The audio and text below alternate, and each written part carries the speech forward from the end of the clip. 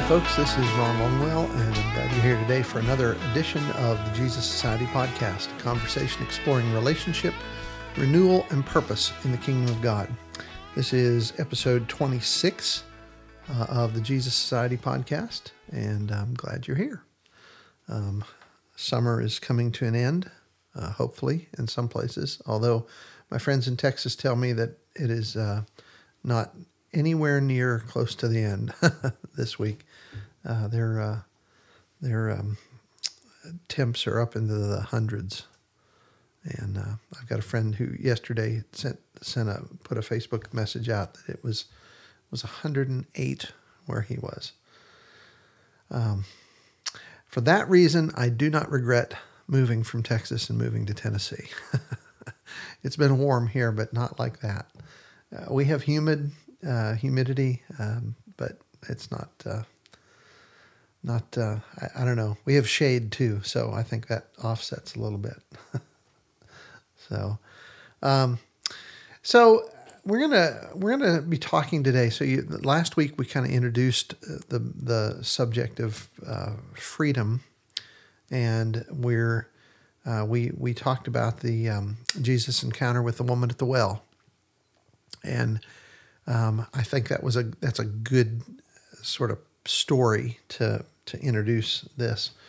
Over the next number of weeks, we're going to talk more about this idea of freedom, what it is, why we need it, what it looks like if we don't have it, and most importantly, how to get it. Jesus says in John 8:31 and 32, he says, if you abide in my word, or some translations say, if you continue in my word, you really are my disciples, and you will know the truth, and the truth will set you free. The truth will set you free. Free from what? That's a good question, isn't it? Right? Truth will set you free. Free from what? The easiest answer, if you know anything about Christianity, you'd be tempted to say, well, he's talking about sin, free from sin. Well, okay. The truth does sort of set you free from that. There's a little more involved in that. And I think here Jesus has a little more in view. I think his concept of freedom here is bigger than just forgiveness of sins. Okay, I think Jesus is envisioning a freedom from anything that holds you back from becoming like him, from becoming Christ-like, and thus living the full and abundant life that he wants you to live. Free to love and to be loved, right? Free to succeed and free to fail. Free to hurt and free to heal. See, God wants us to be conformed to the image of his Son. He tells us that in Romans 8:29. And Jesus, and I don't know if you've ever thought about Jesus this way or not, but Jesus was the freest person who ever walked this earth. He walked through this world as a child of the Creator, living in that blessedness and extending freely that blessedness to everyone around him, spreading sunshine everywhere he went. He didn't need to manipulate anyone. He didn't need to extract anything from anyone. So he was free to give and to serve and to love without any expectation of reward or acknowledgement. Now, most of us don't live quite like that, although we want to. Right? We feel like we use people a lot. We manipulate people. And I'm going to say more about that later, so I'm not going to jump into all that now. But see, Jesus wants the same for us. He wants us to be free. He wants us to have the freedom to enjoy the blessings that come from conforming our lives to his, and then to function as Christ-like blessings in God's good world. So what is this? So if we're going to be free, I guess we need to talk about bondage. Okay, so what does bondage look like? What are we in bondage to that we need freed from? Well, let me back up a little bit. In John 10:10, Jesus says, "A thief comes only to steal and kill and destroy. I have come that they might have life and have it in abundance." Now, you probably heard that verse before. Did you notice that there's two people in that verse? There is the thief, and for our purposes, that's the enemy, that's Satan, that's the devil, okay? And there's Jesus. The thief wants to steal from you. He wants to kill you. He wants to destroy your life. Jesus wants to give you life, an abundant life. And that abundant life is something we all want, right? You'll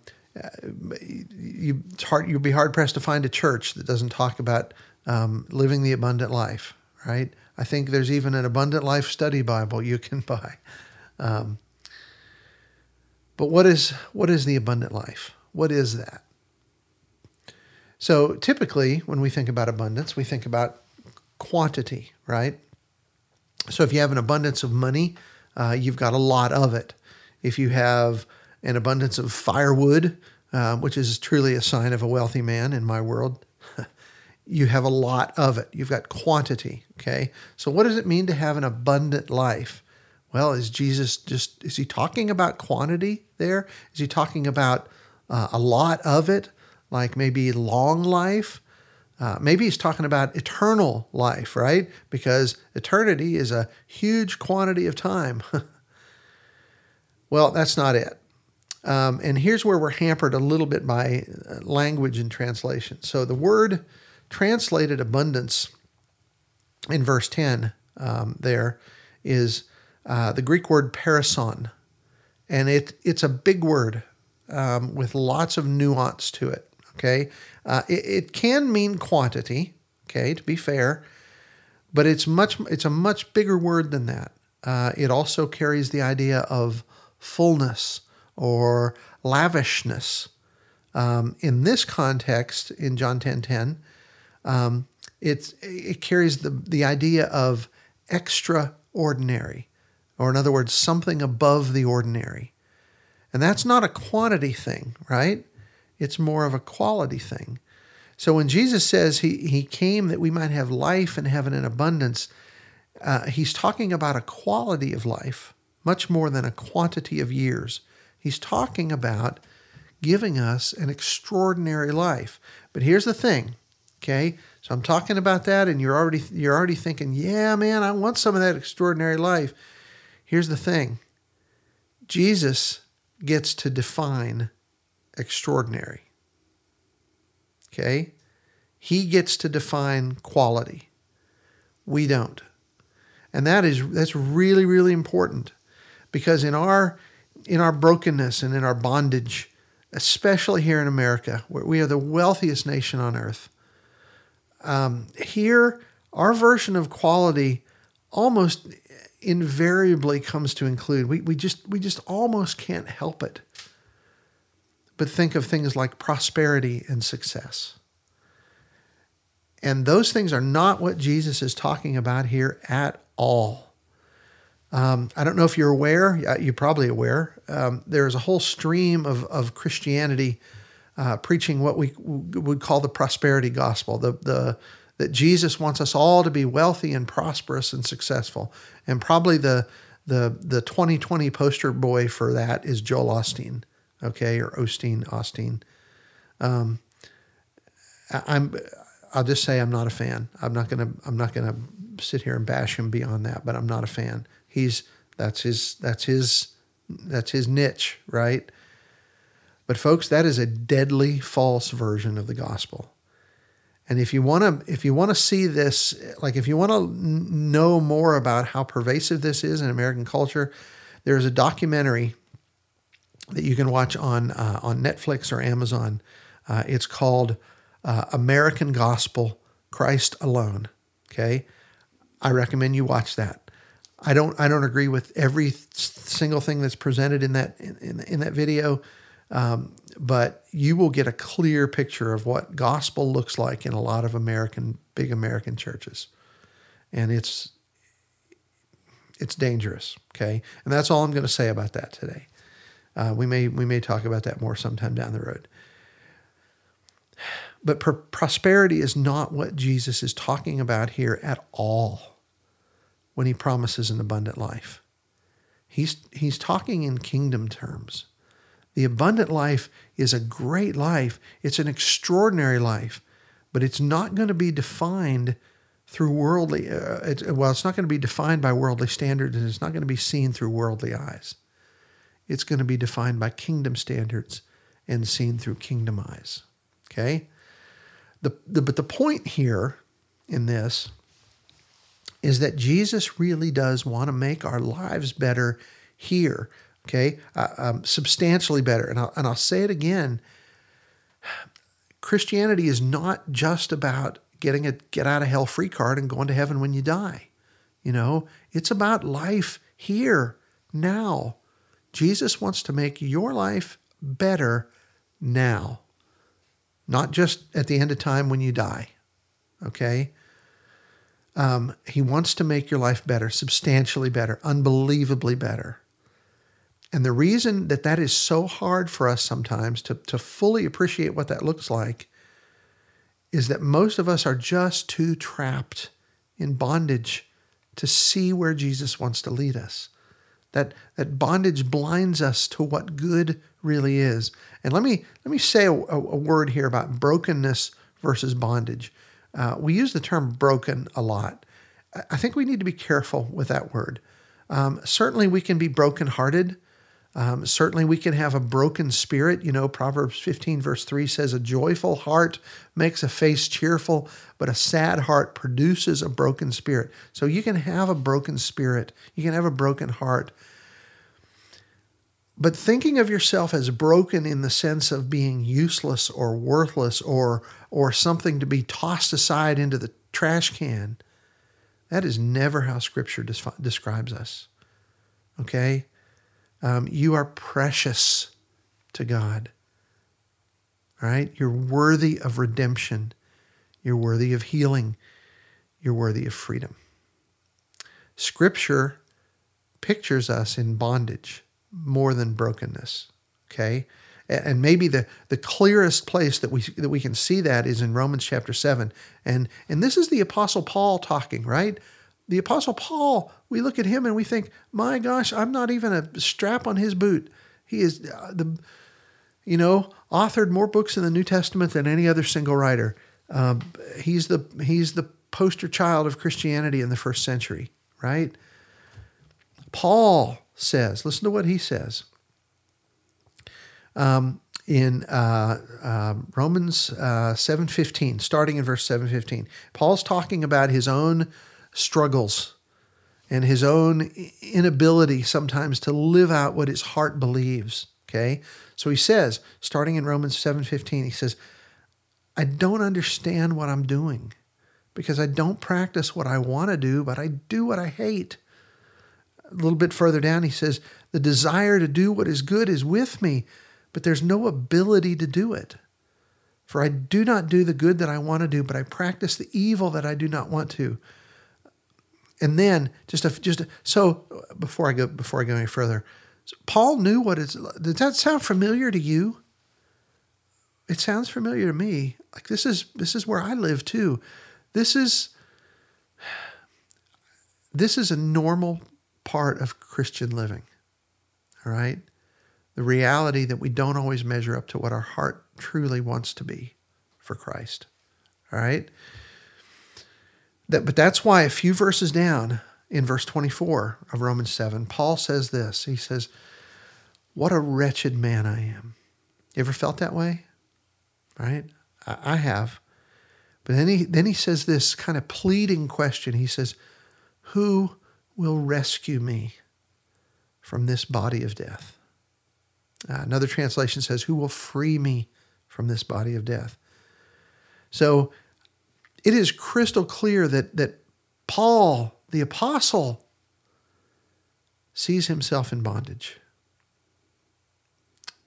That the kind of bondage that needs rescuing, the kind of bondage that cries out for freedom. He was there, and so are we. And there's all kinds of bondage that Jesus wants to free him from. Bondage related to intimacy. And at the end, I'm going to give you kind of a list of specific pieces of this that we're going to deal with over the next couple of weeks here. But there's bondage issues related to intimacy. You know, we crave intimacy. Every single one of us, we long to be known and really know, to be intimate with somebody else. But real intimacy terrifies us. And so we have a tendency a lot of times to push it aside, to hide from it. Okay? And because we want it, but we don't know, but we don't want it, we use people and we manipulate people to get it, but not in a healthy way, right?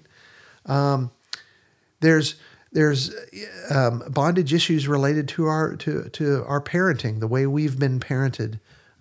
We want a loving father, but too many of us have had such poor fathers that it's hard not to see God through that kind of lens.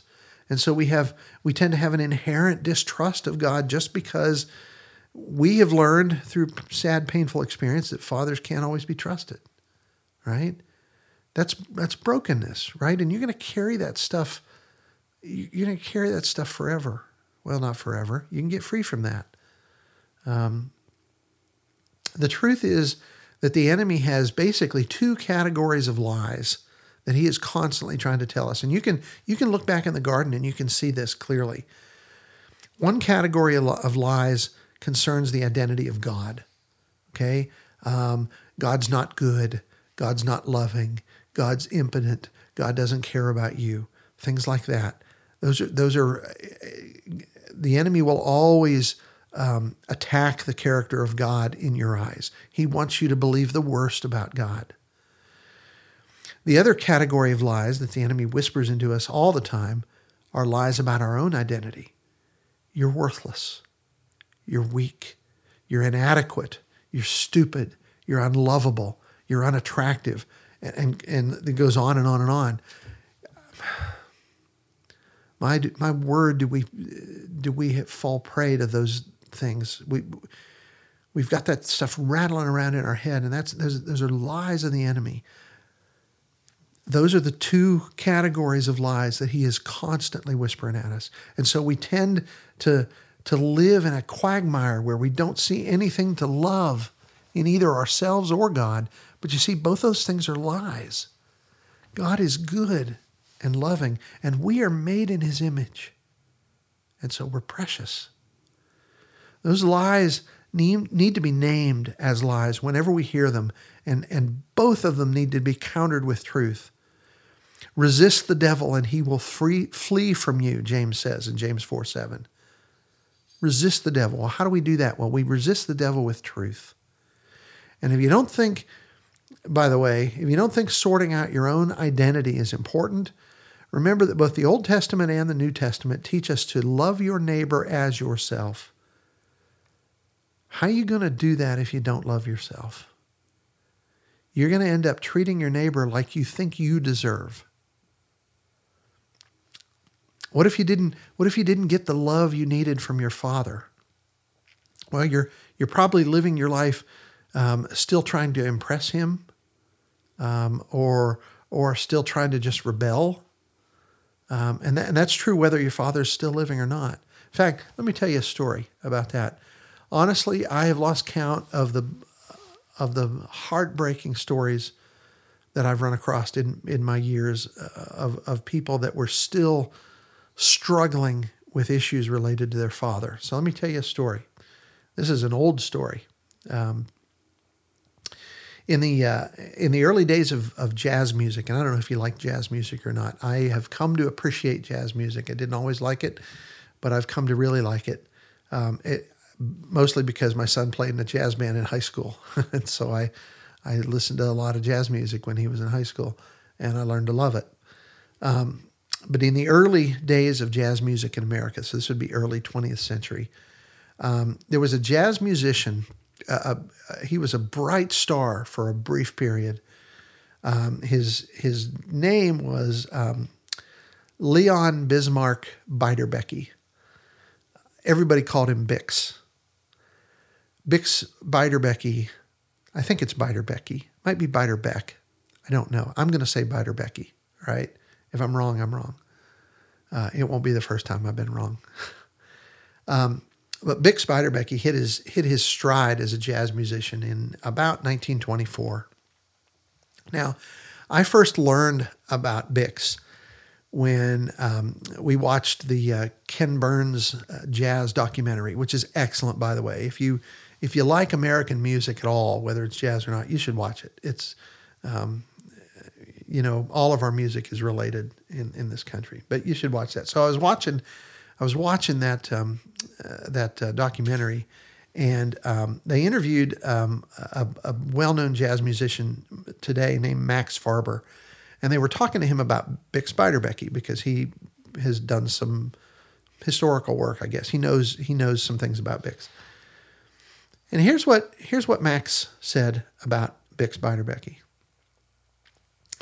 He said, Bix loved jazz, but there are many kinds of love. Joyous love, successful, desperate. For Bix, it was the kind of love that was a gloomy, confused dependency, never fulfilled and thus insatiable. A love that asked more of its object than it can give. I felt that what Bix wanted from music, jazz never truly gave him. Bix, as it turned out, had deep wounds caused by a strained relationship with his father. He never lived up to his father's expectations. I suspect he never really felt validated by his father, and thus was always unsure of his real value. There's some big truth in that sentence there. Well, in later years, all of his letters home told of his accomplishments, which were significant. He was playing at all the best clubs with all the best musicians, world-renowned places and world-renowned people. And his letters carried the air of one who was desperately trying to impress. Respect me, they seemed to be pleading. But his father never yielded. Well, often his letters were sent home with copies of the many records that he recorded. But years later, when Bix returned home to recuperate and rest, he found all of his records piled in the back of a closet. His parents had never even listened to them. Bix's alcoholism shifted into high gear at that point. He checked into a rehab facility and managed to stay sober for a while, but he never played jazz with a band again. And he died a few years later, alone, in a borrowed apartment during a tremendous case of the DTs, barely 29 years old. The point of that is, for most of us, the unrelenting combination of life, dysfunctional parents, and a culture driven by performance and power and money and status has produced a huddled mass of people so deeply and hopelessly encumbered by feelings of inadequacy that nearly every move we make in life, every action, every conversation, is a desperate attempt to extract from others a sense of worth and value. And that tendency has become reinforced by long and habitual practice to such an extent that you're probably scarcely even aware of it. In fact, most people would be aghast to learn that it exists in them at all. We got a lot to overcome to become Christ-like. Every single one of us have things in our lives that keep us stuck and that we want to see changed. The good news is that Jesus wants to free us from all of that. So, what's involved in freedom? Well, it has its work it has its roots in the work of Christ against the principalities and powers. In 1 John 3, verse 8, John tells us that the Son of God was revealed for this purpose, to destroy the devil's works. Well, so what are the devil's works? To keep us in bondage and to pull us away from God. But we don't have to fight him alone. In Ephesians 6:11, Paul tells us we can put on the full armor of God so that you can stand up against the schemes of the devil. He says in 2 Corinthians 2:11 that we're not ignorant of the devil's schemes. And in James 4:7, the verse we read earlier, James says to resist the devil and he will flee from you, okay? So we're not powerless in all this. But there's some spiritual warfare to be done if we're really going to find freedom. And by the way, and we've talked about this before, but I need to say it again. When we become Christians, Jesus forgives us of our sins, okay? So it's not that we're not forgiven. If you're a Christian, you're forgiven, you're cleansed, you're clean. But forgiveness isn't the only thing that God's trying to do. Satan wants you back. And as long as we're in this world, he will be trying to pull you away from God. And he'll do that by telling you lies about God and about yourself. And so the best defense is what?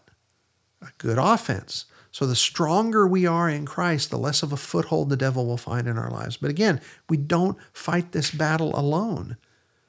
We're all wounded and broken and in bondage. And there's only one healer. And freedom doesn't come about by effort. Freedom comes about by a healer, by a redeemer. And that's Jesus. So there's a couple of things that we need to do to cooperate with Jesus in freeing us from Satan's influence.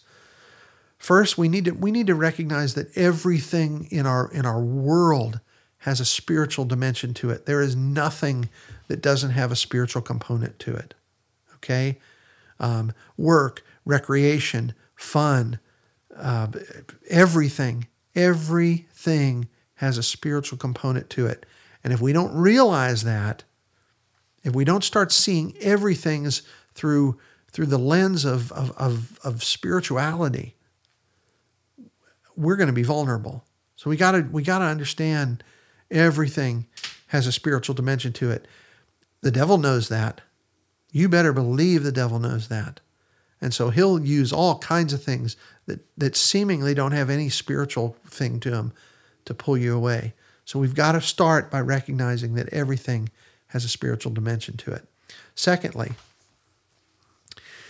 we need to avoid anything that smacks of the demonic. Like we need to not give Satan any ground, right? There's games we shouldn't play. There's conversations we shouldn't have. There's movies we shouldn't watch, right? There's like anything that smacks of the demonic, we need to avoid. Satan can use those things against us.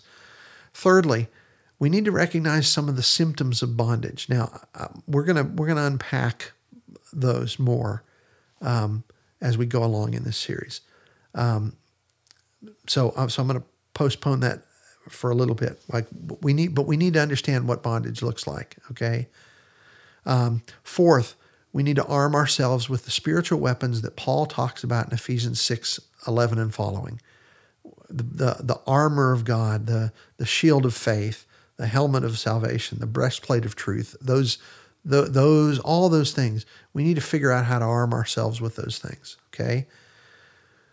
And then finally, we take our stand against the devil by clinging to Jesus, because he's going to win.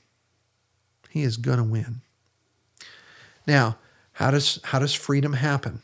How is God going to help us to extract ourselves from bondage? Okay, in Romans 12:1-2, Paul tells the Romans not to be conformed to this world. Okay, don't let the world be your standard. Don't try to be like worldly people and worldly things.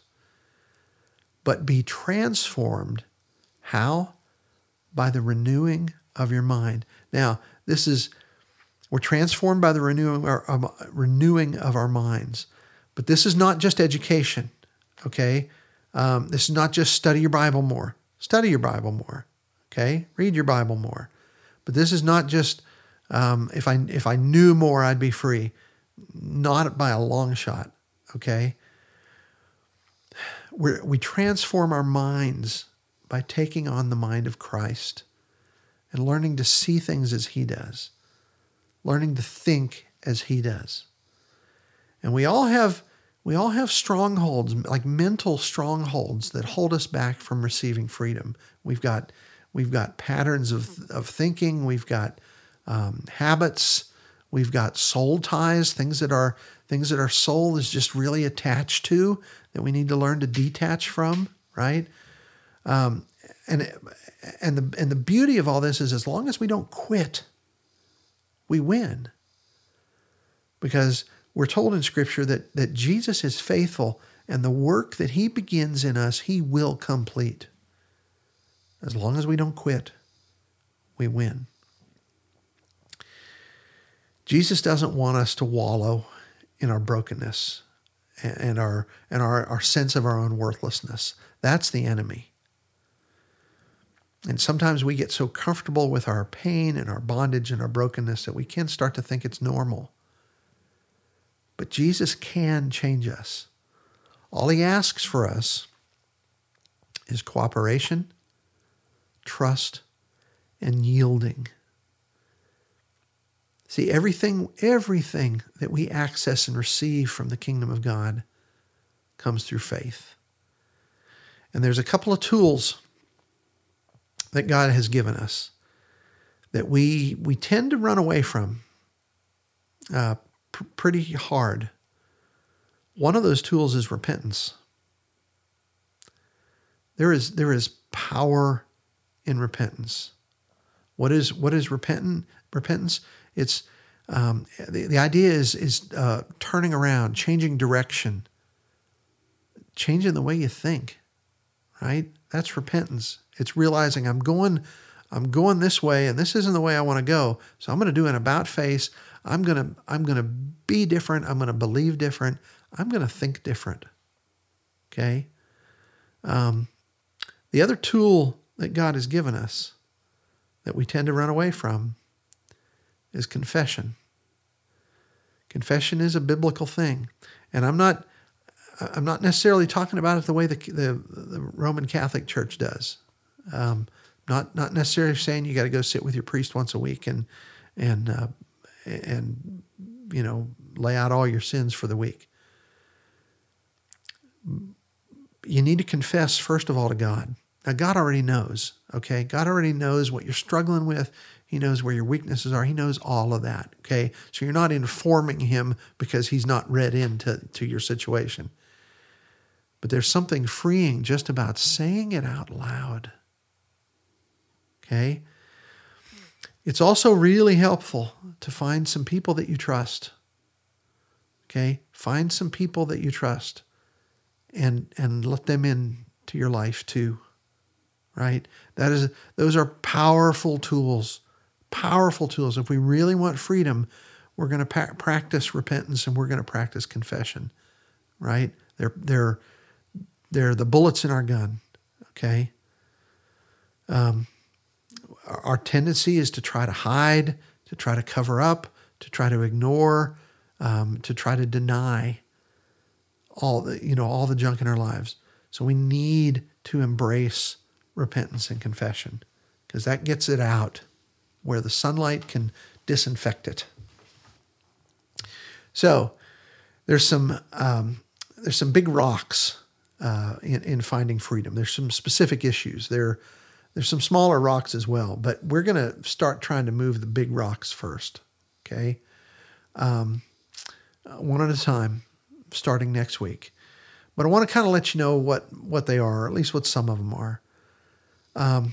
The first big rock that I think we really need to address is, and this is part of freedom, and we've talked kind of about this all the way through this series, but the first is learning to relate to God as a loving Father. and to begin to experience his great Father heart. Okay? We've got to see God for who he is. That's the first step in freedom. We've got to realize that God's on our side, that he wants the best for us, and that his love changes us. Okay? So we're gonna talk about that next week. Another piece of this is embracing our identity, our new identity in Christ, and letting go of the old. Who are we? Who were we? And who are we now? Like we've got to wrap our heads around that. You need to be convinced of who you are in Christ. Okay, we're going to talk about dealing with thoughts. Most of us trust our own thoughts more than anything else in the world. But our thoughts can deceive us. So how do we assess that? How do we begin to deal with the thoughts in our head that are not coming from God? We need to understand what it means to believe. What we're going to call the belief cycle. Okay? We're going to talk a lot about forgiveness, right? Some of us are bound up and have been for years because we were hurt. How do we deal with the hurts? And how do we come to a place of forgiveness where we can let all that go, right? I'll probably say this again, but forgiveness is, and you probably heard this, forgiveness is like drinking poison thinking it's going to kill the other guy. We need to forgive. We need to let some of that stuff go, the anger and the resentment and stuff. We need to really understand grace and live a grace-filled existence. Okay. We need to talk about breaking some of the unhealthy connections in our lives. It would be easy to just talk about sexual sin, because that's one of them, but there's a whole bunch more than that, right? There are soul ties that we're linked to that just keep us in bondage that we need to get rid of. We're going to talk about pulling down our own idols. We all have idols, folks. We do. And we need to get rid of them. Okay? We're going to talk about freedom from fear. And then we're probably going to talk about just kind of breaking general sins and iniquity. Folks, Jesus' intent for you is that you have a big, full, free, extraordinary life. Free from fear and worry, free from sin and shame, free from past hurts and unhealthy connections. His will for your life is goodness. And he has the power to see that come true. We just need to trust him and yield to him as he shepherds us through this life. And we're going to start that next week.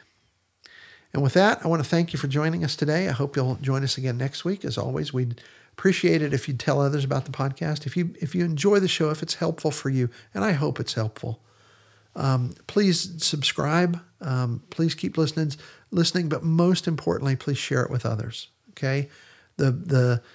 I've said this before, the numbers, the tracking and all that stuff that, pumps up your numbers, those are the most meaningless things to me. A lot of people put a lot of stock in, well, how many subscribers do you have? How many downloads? I see all that stuff, but honestly, that's not what I care about.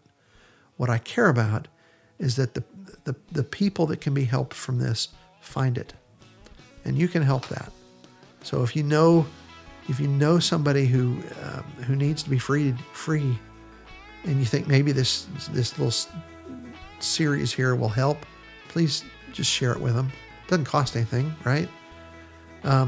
Please visit our Facebook group for the Jesus Society podcast, and check out our website, thejesussociety.com.